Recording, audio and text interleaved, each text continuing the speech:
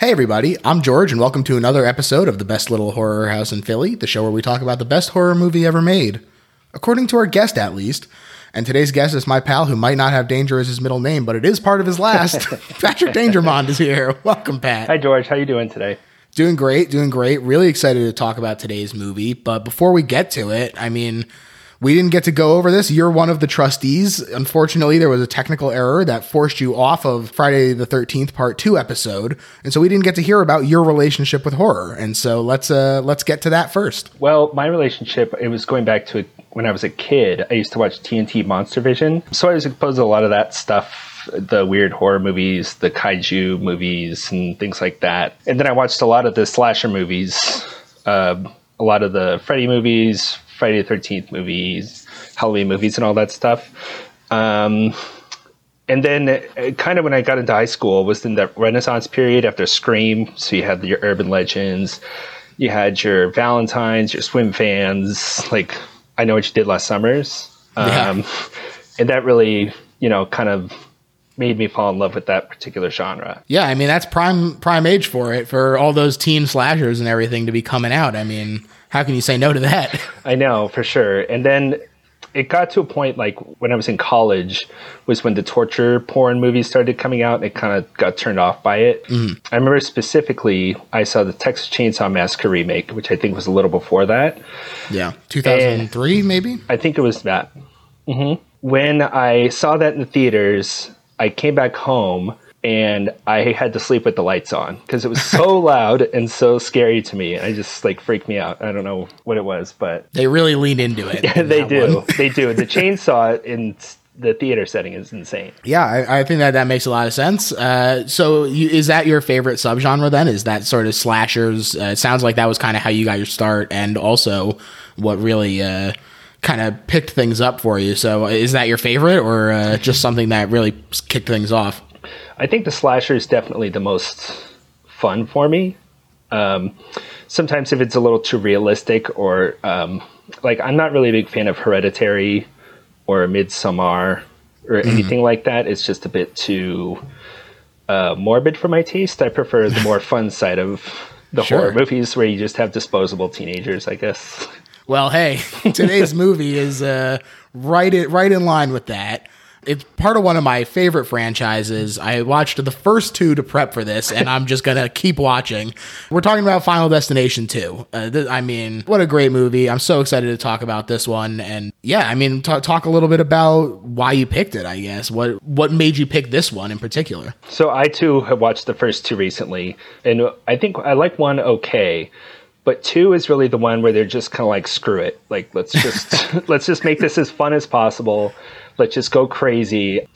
And I think it satisfies this weird thing I had as a kid. Do you know, Rube Goldberg machines? Yes. And that's very satisfying to watch it all play out and just have a completely unexpected outcome. Mm-hmm. And I think that's just a lot of fun to see play out on screen. Yeah, I think that what's great about these movies is that they really are all about spectacle, and it's all about watching that Rube Goldberg of death unfold in front of you. Yeah, they're always really unexpected too. They're like, oh, this is going to go one way. Oh, well, actually, something even crazier or more sudden is going to happen. So yeah, they string you along. They really do. Yeah. So Final Destination as a concept is actually based on a spec script for The X-Files by Jeffrey Reddick when he was looking for a TV agent. He wrote this spec script named Flight 180.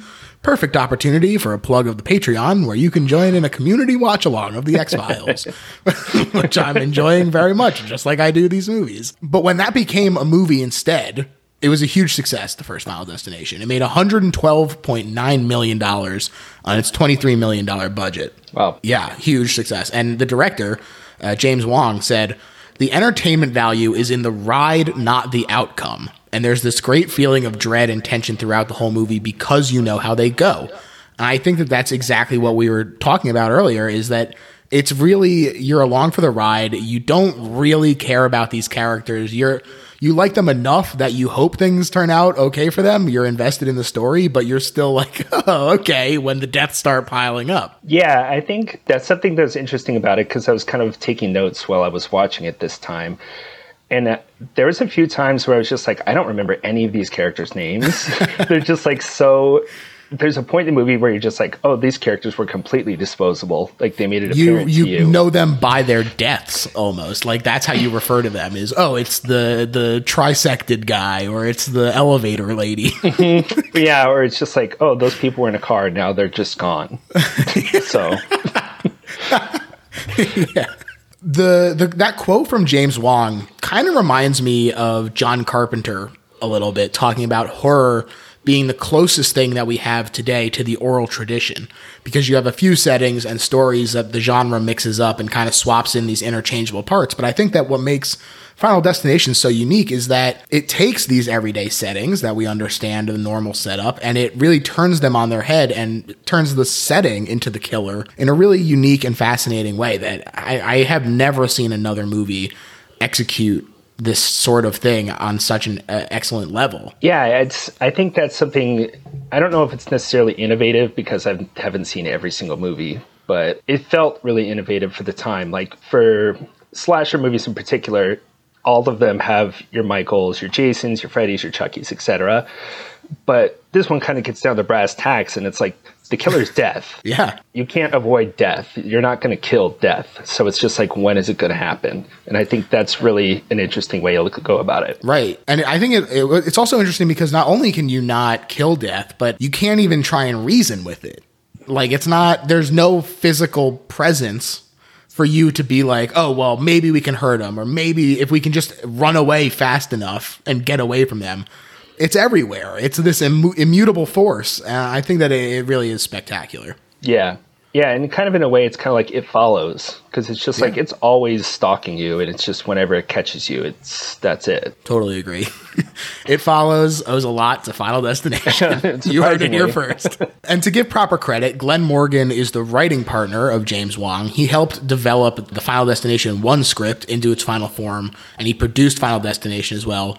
Plus, James and Glenn were part of the initial production crew of The X-Files, so they really were perfect to sort of get this thing off on the right foot. Oh, interesting. That said, for part 2, Reddick, the original writer, wanted to expand the mythology and not just say, okay, how can we kill a new batch of victims?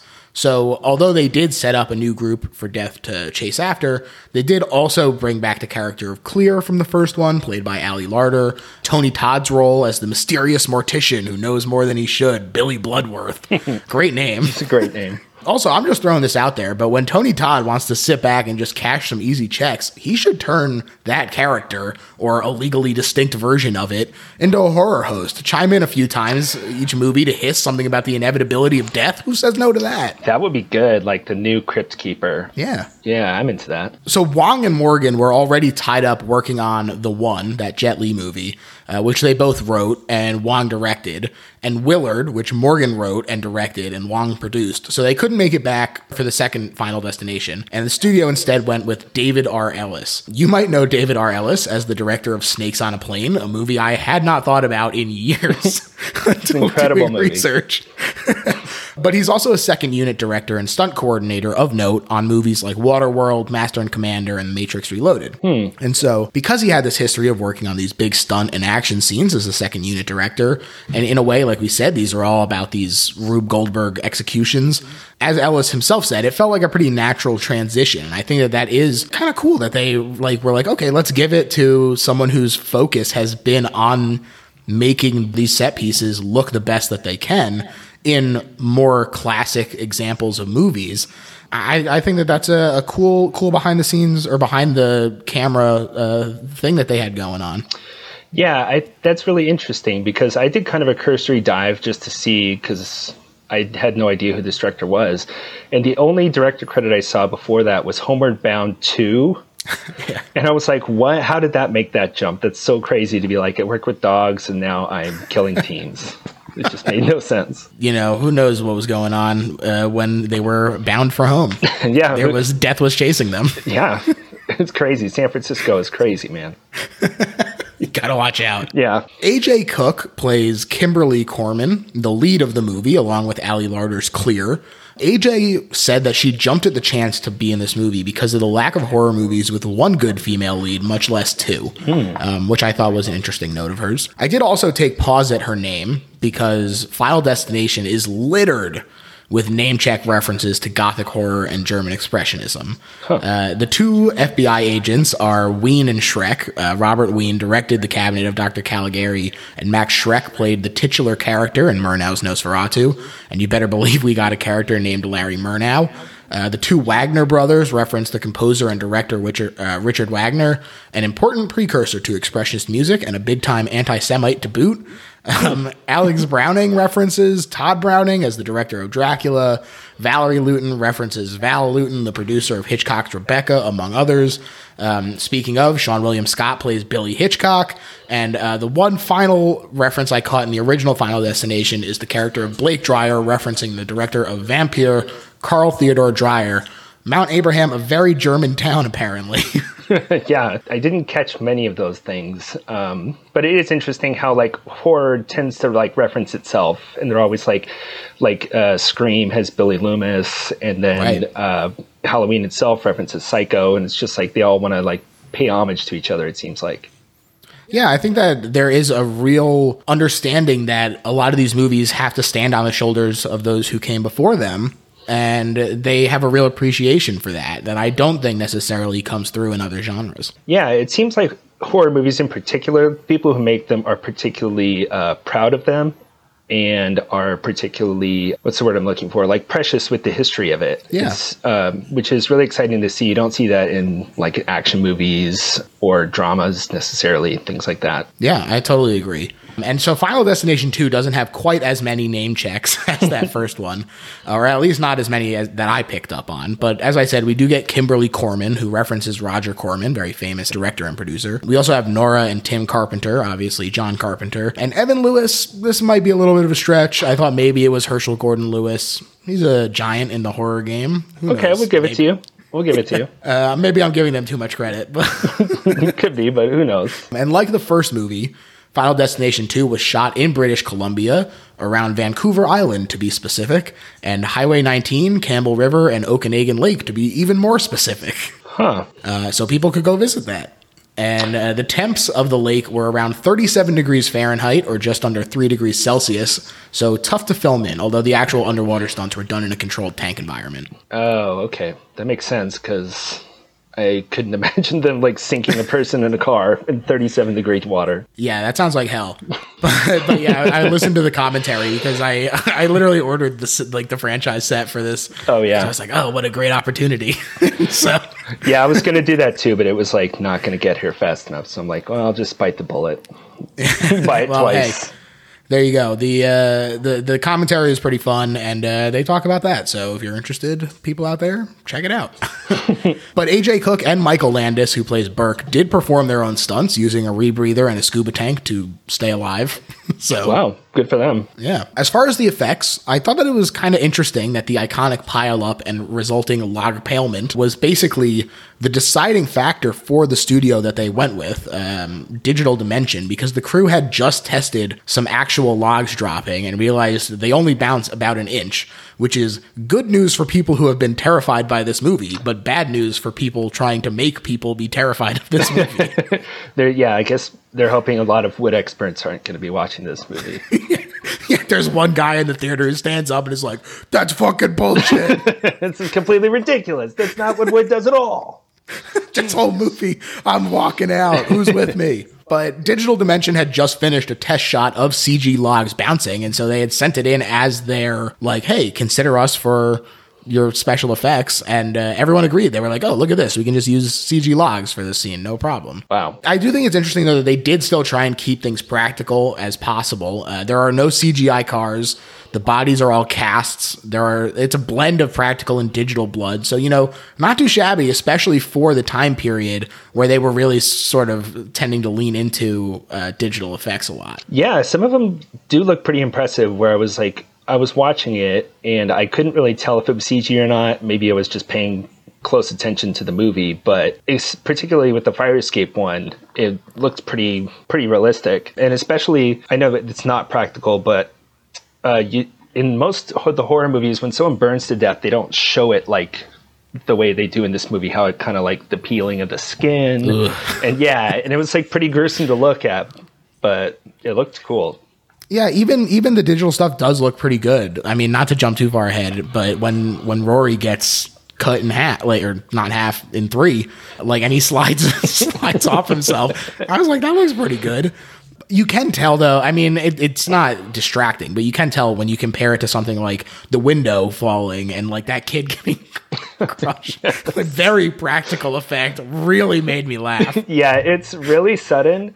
And it's one of those things where, like, obviously the beginning of the movie is incredible, but when you see that, you're like, okay, I'm sold. This is brilliant. And this was actually the lowest grossing of the series, making $90.4 million on a $26 million budget, which is unfortunate. It does kind of make sense to me, I guess. People who foolishly didn't like the goofiness of the first one tapped out, so you have to kind of rebuild with the people who are out there evangelizing for it. So, you know, it is unfortunate, but I think that the appreciation has definitely swung back in favor of Final Destination 2, which is nice to see. Yeah, and I think in particular with this series, it kind of has an earnestness of it knows what it is and it knows what it's doing. So I think as long as you know what you are and you're confident in it, like, people are going to appreciate that and enjoy it. Yeah. Also, $90.4 million. Pretty good. Still. That's really, I can't believe that these movies make this much money. It's crazy.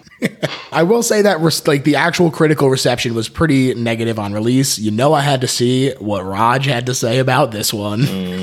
That fucking guy. He said, Final Destination 2 takes a good idea and pounds it into the ground, not to mention decapitating, electrocuting, skewering, blowing up, incinerating, drowning, and gassing it. Perhaps movies are like history and repeat themselves, first as a tragedy, then as a farce. 1.5 stars. Thanks for your regular contributions to the show, pal. Yeah, so it sounds like he got it. He just got the star rating wrong. Yeah. Exactly.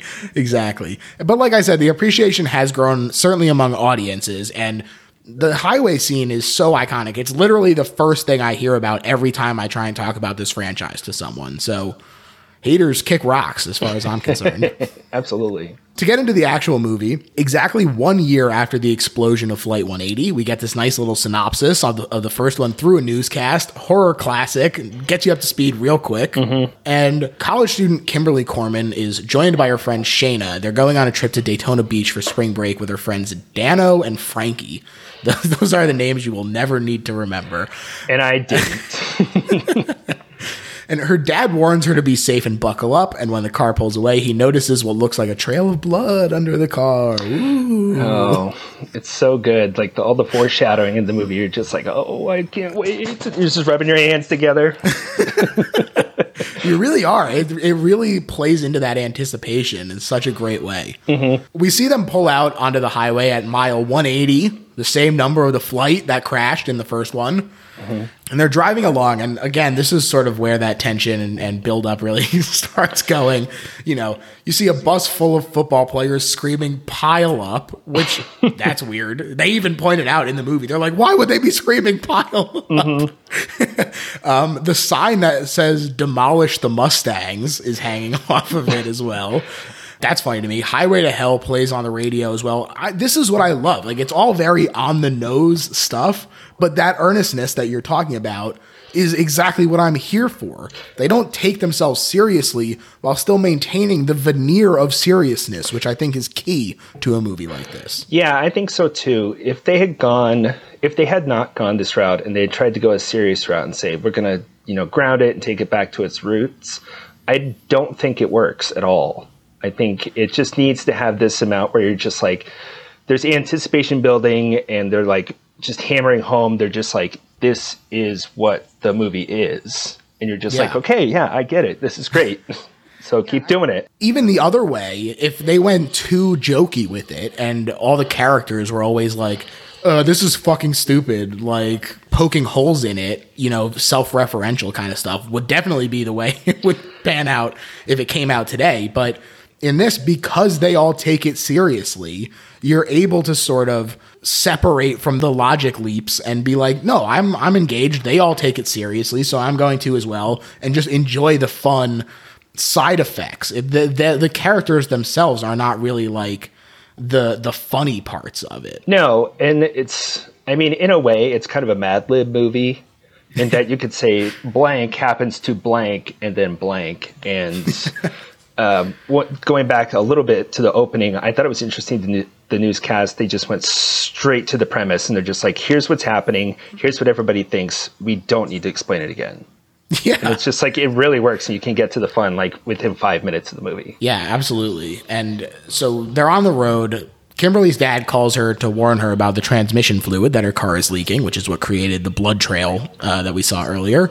She does not tell him he's on speaker. Terrible phone etiquette. There's a cop right behind them, so Dano, who is smoking a joint in the car, tells Kimberly to get in the right lane. She swerves and almost hits this logging truck before finally shifting in behind it. Dano throws the joint, which lands on the windshield of the lady driving with one hand because she's smoking and on the phone. Obviously not safe. It lights the dead leaves, stuck in the wipers on fire before she manages to get them off by turning the wipers on. It's so good, like how insane it is, where they just set up everything, and it's just like this whole cause and effect of everything that's going on, and you're just like, what is going to happen here? It's so good. Yeah, especially because since this is so early on, you understand that something is coming. But by setting up all of these various dangers on the road, we're still not sure exactly what's going to happen yet. We've seen the logger. We've seen this woman who is clearly driving distracted. We see a lot more as well, you know. I just think that they do such a great job of keeping it ambiguous while still creating so many possibilities for what could happen in your mind. Right. And then one thing that really stuck out to me, I don't know why, but nobody was wearing seatbelts. Like everybody's going, they made a point of it when the main character, she goes and buckles her seatbelt. And I'm just like, you've been driving on the freeway for how long? And the guy that's doing coke in the car isn't wearing a seatbelt, and the cop isn't wearing it. It's just like, what? It's like the last thing the dad says, too. He like, when they pull out, he's like, be safe, buckle up. And she's like, eh. Yeah, she's like, eh. And it's like, well, yet you caused the death of like hundreds of people. Like, Kimberly is worried about the car, but Shayna convinces her to keep going. We also see a very pregnant lady, which is kind of funny to me because they're like, oh, wouldn't it be fucked up if we killed her? I know. And you're just like, oh, come on, guys, don't do that.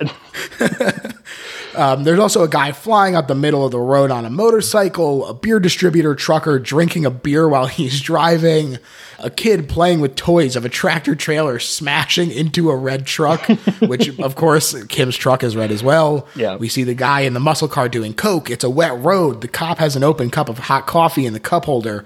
Everything is balancing on a razor's edge. It's this incredible precipice that they keep you waiting on for so long. Yeah, and also with the kid who's playing with the water bottles where he's drumming them on the dashboard, and you're just kind of like, oh yeah, that's kind of nothing. It's just a kid, but it just plays into the whole thing. Yeah. And it's just interesting how they have all that. They're like setting up stuff and also being like, hey, this is going to happen. Can you believe it? Yeah, even stuff that doesn't like wind up coming back, like the trucker with the beer, like that never comes up again, but they throw it in there as a red herring, and I think that's great. Yeah. The cop gets behind the logging truck and he notices something is up when the coffee spills, and he looks down distracted by it.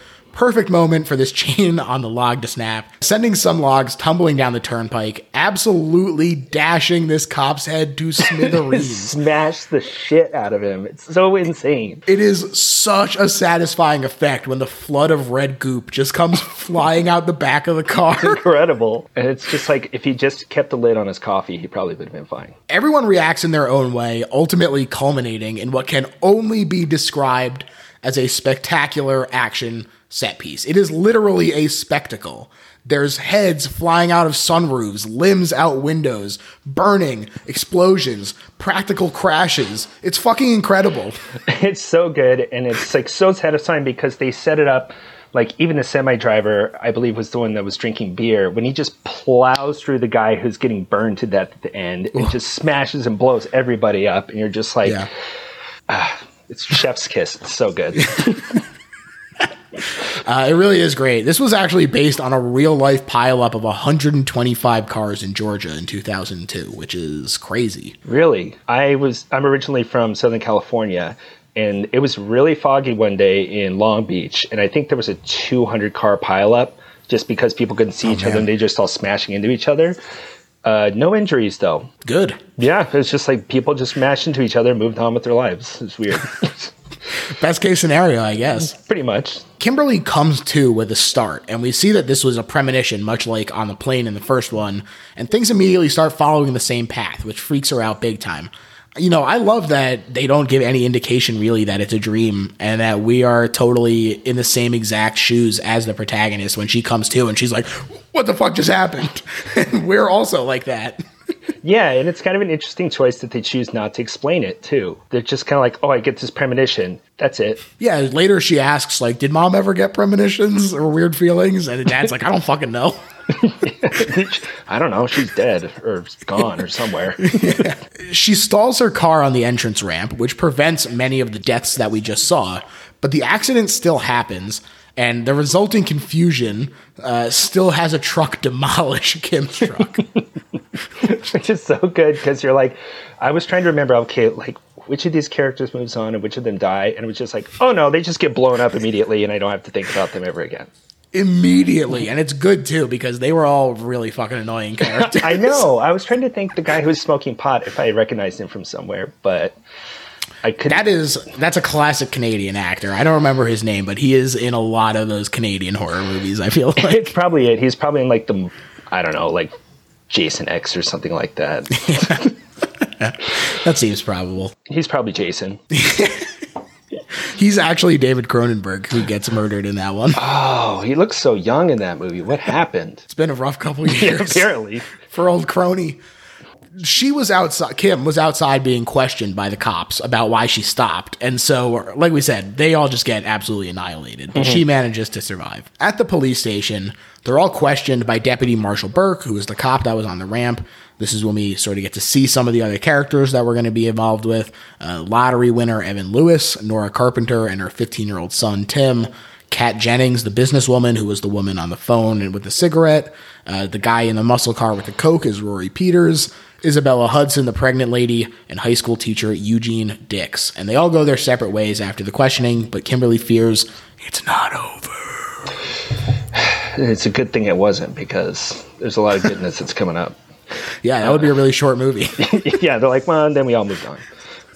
That businesswoman, I really enjoyed her character because she's just so kind of snotty and self-important, and you got to respect somebody who can smoke on a treadmill. Yeah, that's a power move for sure. Yeah, it's just like, yeah, I'm canceling out this workout. Who cares? That's how she maintains perfect neutral. Exactly. We follow Evan living in an extremely rundown apartment, but carrying a ton of bags and an iMac box. As we saw, he was the lottery winner. This place that he lives in is psychotic. There is a doll missing an eye on the floor outside his door, a frying pan sitting on his table full to the brim with uncovered spaghetti. Yeah, and his solution to it was just throw it out the window without even looking. He takes off his shirt. It reveals a single nipple ring. Yeah, and God, this guy's a monster. It was like stressing me out. I was so glad he was going to die. Guy's trash. He goes to reheat some Chinese food and some mott sticks, but he sprays oil all over the stove. There's a bunch of knives just hanging in the open from those magnetic strips, which I was like, uh-oh, that looks dangerous. Didn't actually come into play, but that was another red herring where I was like, ooh, I clocked him. It's what's so satisfying about it, because it's just like he's just crashing around the apartment with not a care in the world, having won his lottery of $250,000. And it's crazy. It must have been worth a lot back then. But yeah, and he's just living in squalor and constant danger. I'm surprised it didn't happen earlier. Yeah, absolutely. He has those fridge magnets up, the like letter ones, and they spell out Hey E.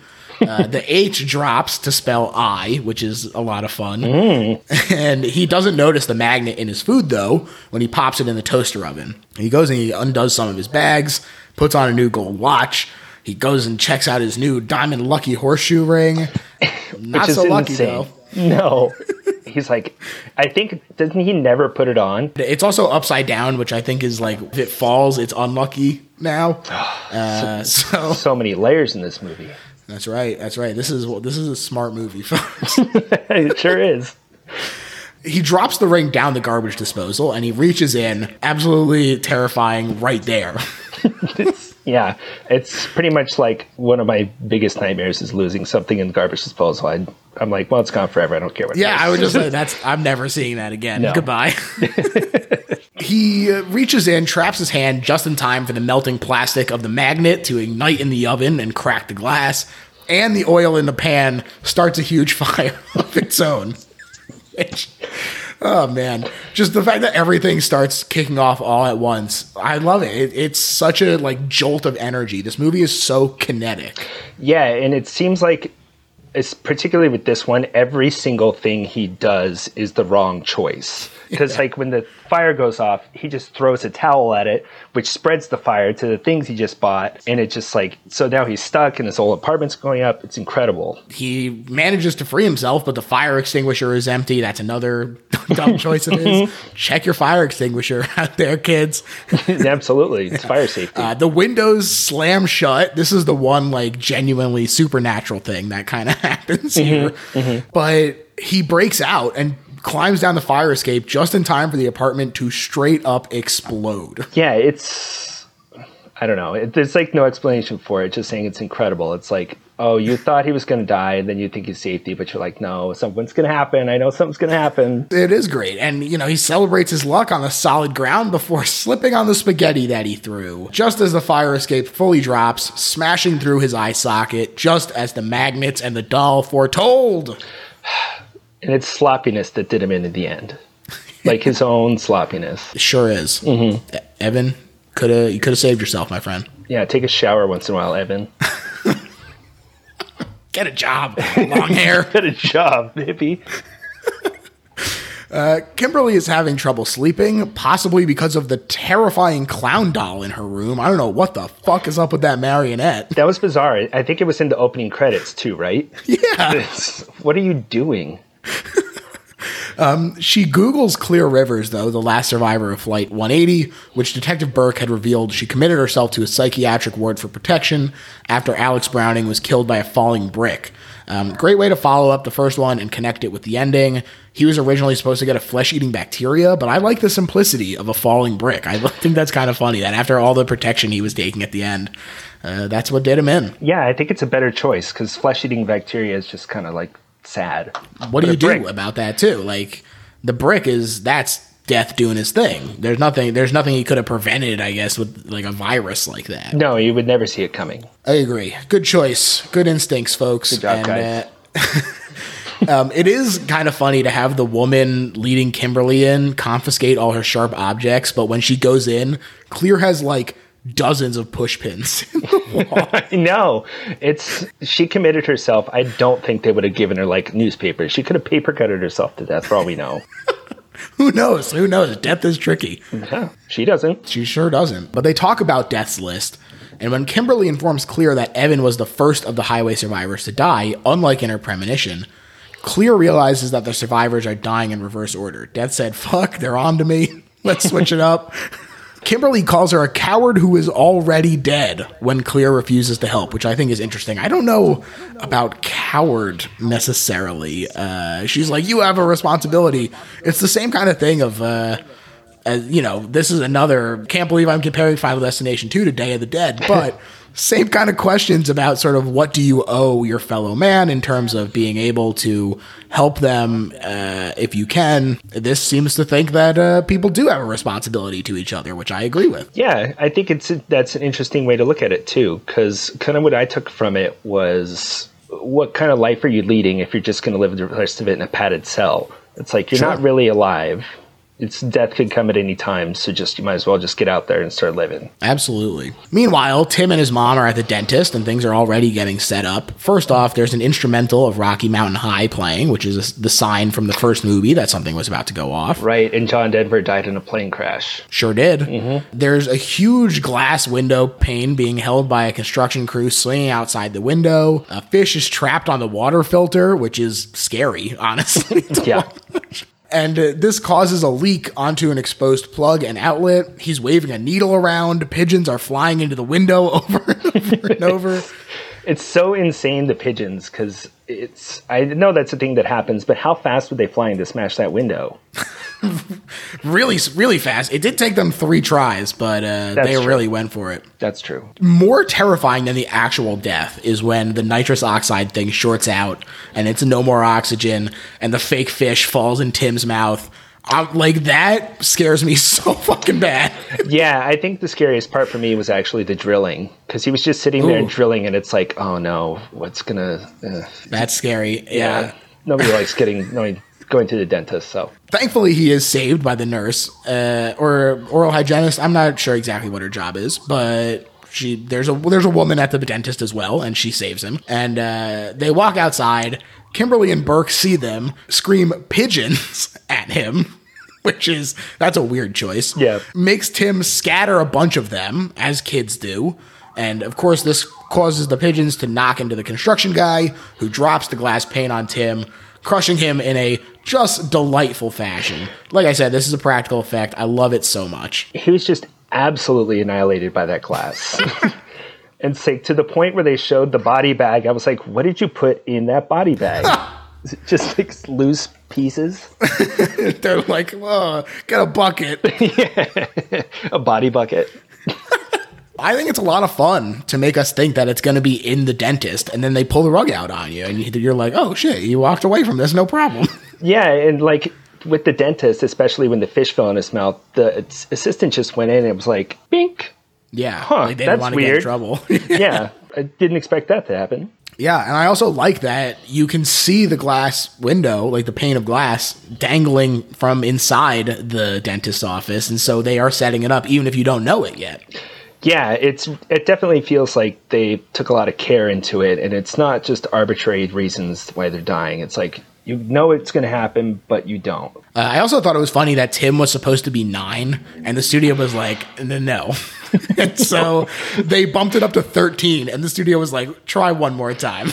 So they finally made him 15. Can you imagine if they killed a 9-year-old by smashing him with a plane of glass? That would have been amazing. Would have been a smaller body bucket. Yeah, such a bold choice. A body bowl that time. But Clear checks out in order to help, and she hears about Tim.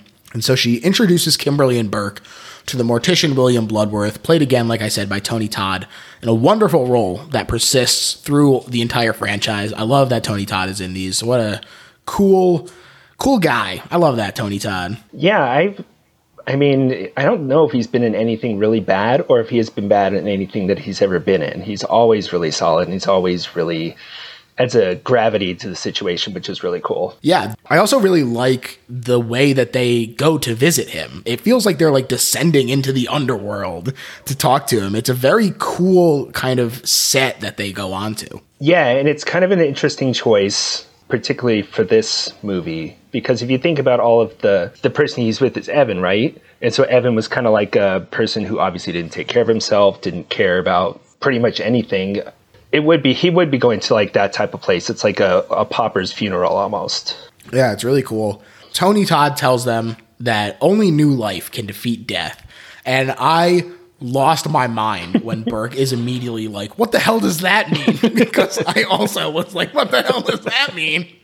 It's so good. But they realize that Isabella's baby was never supposed to be born because it would have died in the crash. So if they can get that baby out, the list gets torn up. Is what they think, at least. Which is, does that stand to logic, do you think? Where if one life saves like 5 people's lives, I guess? Who knows, man? I guess. I guess logic is out the window. Who cares? Kimberly has a vision of herself driving the van that she thinks is the van that Isabella was in during the crash into a van and drowning, or into a lake. She sees herself crashing into a lake and drowning. But they move on to track down Isabella using the plate number on the van, which they manage to see because Burke is a police officer. And Rory, they're like, all right, we're going to send someone to look for Isabella. We're going to gather up the rest of the victims, I guess we'll call them. And we'll sort of explain the situation to them. And so Rory is on his way to join the rest of the survivors, and they don't survive. Rory, he fucking dies. He joins the rest of the group. He enters an elevator with a faulty sensor. He grabs his shoe on the way up, which I think is fun. Nice little foreshadowing again. Also, the elevator music is Rocky Mountain High. I didn't catch that one. That's good. That is a good one. And so, like I said, he's on his way up to Burke's apartment. Burke says that another cop is going to get Isabella because they reported her car stolen, which is kind of a really fucked up abuse of power there by Burke. Yeah, and it's kind of problematic because it's like a Latino person too, and they're just playing over. It's like, no, we're just taking you to jail. And it's like, especially with recent events, you're like, uh-oh. It's not great. No. It's not great. But Eugene and Nora get frustrated and leave. And this is when Rory sees a sign indicating a man with hooks. Well, doesn't the mom say, like, I don't want to be alive anymore? Something. Yeah, she's like, if it's my time, then whatever. Like, I'm fine with going to meet my son and husband who have both been murderized. Well, the husband has already been dead, but the son was murderized. Yeah, for sure. And so they leave, and they get into the elevator with a man carrying a box of prosthetic limbs. Where was he going with that? Who knows, but convenient for death. Yeah, sure. Her dropping the phone, that she gets a phone call from them trying to be like, hey, watch out. That leads her to drop the phone, leading to the hook getting tangled in her hair. And when the door opens and she tries to run out, she gets yanked back. And actually, them trying to rush out and calling the elevator, that actually is what kills her. Because it's their own damn fault. She gets yanked back. The doors close on her neck. The elevator elevates, eventually chopping her head clean off. At which point she says, I don't want to die. So she says... She sure does. Yeah, so she was... A minute ago, she was like, I don't care if I die. And when it actually came down to it, she was like, well, I want to live, but it's too late, so... Yeah. Sorry. Too little, too late. Yep. Eugene freaks out and he tries to shoot himself and end things on his term, but the gun jams and he can't do it. I just think that it's so funny. I was like, man, Death is a petty motherfucker. I love it. Death has that fuck around and find out energy. It's like, oh yeah, try the gun. What are you going to do? Oh, it doesn't work? Oh, too bad. 6 times it doesn't work. Yeah. Take that. And so, like we said, Isabella is in the holding cell because she has been taken in for stealing her own van, and her water breaks. So she and the cop hit the road, as do the rest of the gang, who all talk about previous near-death misses. Kat avoided a gas leak at a bed and breakfast because she got held up by being in the bus that splattered the girl in the first one. Burke avoided a shootout by going, as he says, to scrape up Sean William Scott from the first one as well. And just a couple more like fun little connections that really ratchet up the eeriness and also explain why Death is working backwards, because it's actually the order of the deaths that they avoided the first time around related to the crash of Flight 180. Yeah, and I haven't seen the rest of them, but from my understanding, the entire series has this weird continuity to it, right? Because they're just kind of like, they all kind of tie together in a way like the early Saw movies did. As they're driving, a tire blows out, and they almost smash right into Isabella on the road. Which that would have been a hell of an ending, honestly, if they just all fucking crashed and died. Just get them all done at once. But they skid out, and a bunch of PVC pipes from a farm they crashed through impale the car, stabbing Eugene in the lung and almost killing the heck out of Kat.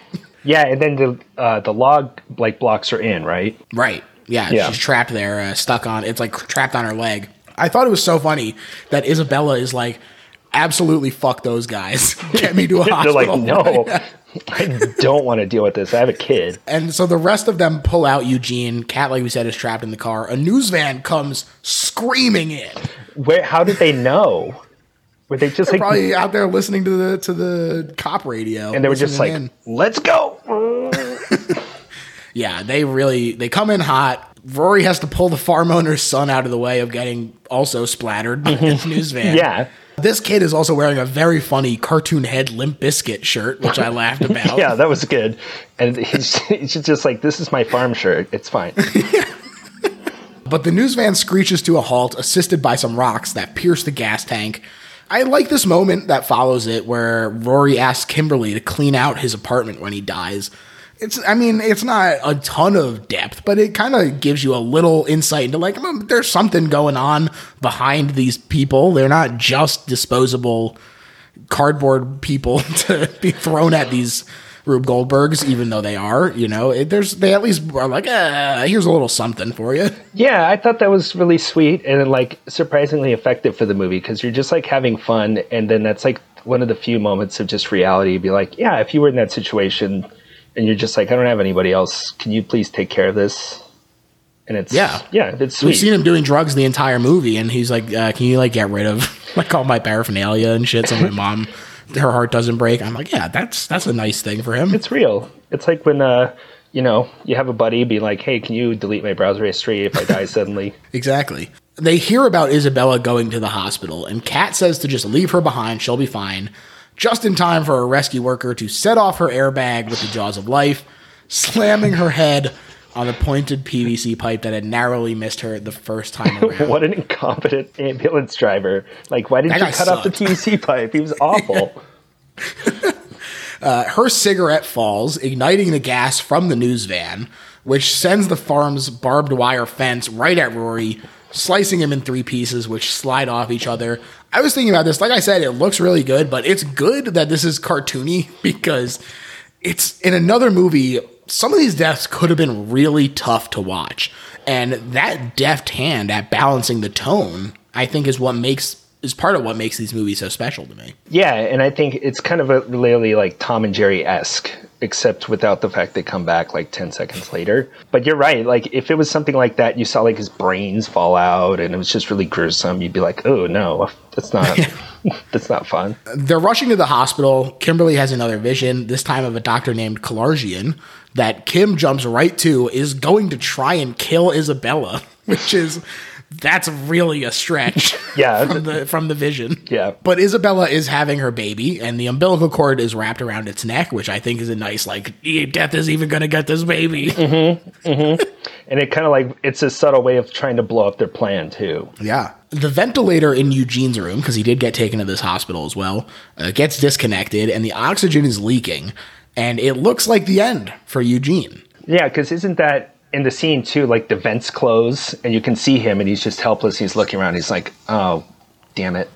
Like, yeah, he's just like realizing he could be screwed right now. Yeah. And I was watching the deleted scenes and there's one where he there is like an orderly there or a nurse or something. And he like asks for a pen and the guy is like, oh yeah, I'll get you some crosswords too. And then just walks out and like never see him again. He just fucks off. And Eugene is like, oh man, I'm really fucking done for in here. Wow, that would have been amazing if they kept that in. He's just like, whatever. Deal with death every day. Yeah, but, the baby is born and everyone is excited and the ventilator kicks in on emergency battery mode. Hooray! Yeah. It's like a kind of a, well, not a false ending, but, you're kind of like, oh, it's a false hope. Everything's going to be fine. Yeah, and you check and you're like, oh shit, 15 minutes left.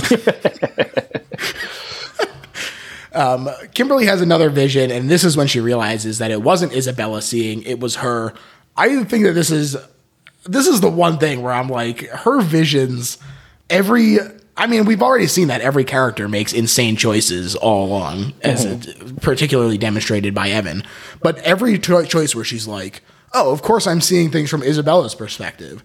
Oh, of course this doctor is going to try and kill her. Like, all these choices are just weird assumptions that she makes. Yeah, and it's almost, you could make the argument that Death is the one who is giving her those. And that she, in a weird way, she's indirectly helping Death kill all these people. Wow. Because she saw the pigeon and she was like, pigeons, which led him to the kid to die. And then she's like, oh, I see the van, so we need to get Isabella to get everybody together and all that stuff. It's kind of interesting to think about. Yeah, absolutely. Clear goes to check on Eugene after hearing about this new vision, but her opening the door pulls the plug out that last little bit, which causes a spark. killing both Eugene and Clear. I was like, damn, Grim Reaper is getting good at this. 2 off the list at once. I know, and just the way they show her, like, all of her skin burn off, and it's just like, that's kind of, it was pretty gross, but it was kind of great at the same time. Oh, absolutely. And this was the same year that she did Varsity Blues, wasn't it? Or was that before this? I think it might have been a little before it. Okay. Honestly. But, well, let's check. We got the internet. That's the beauty of it. Yeah. It might be the first Final Destination. 1999 Varsity Blues came. Okay, so it would have been the first Final Destination then. Still, that's quite a year for her. Yeah. Kimberly recognizes the premonition as happening right now, and she drives the ambulance into the lake. I like that she says, let me make this as difficult as possible, and really launches off the pier instead of like slowly just driving off of it so that she's near the shore. Yeah, it's really bizarre because she kisses the cop on the cheek and steals an ambulance. And it's like, you've killed more people because now they can't save lives. So what are you doing? You're making so many poor choices in this movie. Yeah, and Burke makes well, I mean, I guess it works out, but Burke is like, he gets told to go get Kalarjian. And he's like, I'm not going to do that, obviously. Yeah. And he's just like, no, I'm going to chase after you and jump in this 37-degree water and be able to hold my breath for like 45 minutes and try to save you. Yeah. Hell yeah. Yeah. Well, he doesn't save her because she does drown. Yeah. But luckily, she is defibrillated by the doctor, creating the semantic new life that defeats death. And I'm like, sure, I guess. They didn't really explain how she got out of the lake, did she? Because she just kind of died and then she was dragged out. I guess it doesn't matter. It's like the theme of this movie. It's fine. Who cares? Stuff blows up. It's fine. Every time you think about something, you're like, that doesn't make sense. Ultimately, you wind up with, who cares? Yeah, it's kind of my general attitude to movies. I know a lot of people can like nitpick and really pick up on stuff and continuity errors. And a lot of times I'll just get lost in a movie and be like, oh yeah, Kung Lao cut that guy in half with his hat. It was awesome. Hell yeah, Kung Lao, killing it. Hell yeah. Literally. Mm-hmm. But later, so she survives. They feel like they've defeated death. Kimberly and Burke are having a picnic with the Gibbons and Kimberly's father. And the Gibbons explain that their son, Brian, was nearly hit by the news van earlier, and that Rory did have to pull him out of the way. And so as a result, we see Brian suddenly explode, caused by a malfunctioning barbecue grill. Amazing finale as the arm drops directly onto his mother's plate.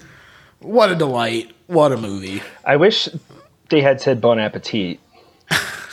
Bone. Yeah, but what do you think he was grilling? I think he was grilling arms. I don't think that was his. You think so? He's fine. It's just the arm is done. He's serving it to his mom in a creative way. Yeah. All of the food exploded off of the grill onto their plates. It was really incredible theatricality by whatever the kid, Brian. Wow. Incredible. And, that's where it ends. I think that it's a great little finale. It keeps things... Like, it keeps the possibility of things open, whether they wanted to continue with Kimberly and Burke, because clearly death is still doing its thing. It also leaves things open to just be like, all right, they escaped. Brian was like the one loose end, and now we can move on, which actually was the case. But I think that putting myself like in the moment as like, how would I have reacted to this without having seen the other ones? I think that this is a great, great ending. Yeah, and I kind of like it when they do things like that, because if this movie hadn't been successful, then they could have gone in a new start. And if it had been really successful, they could have been like, okay, we'll get these people back for the sequel and we'll see what their continued adventures or whatever.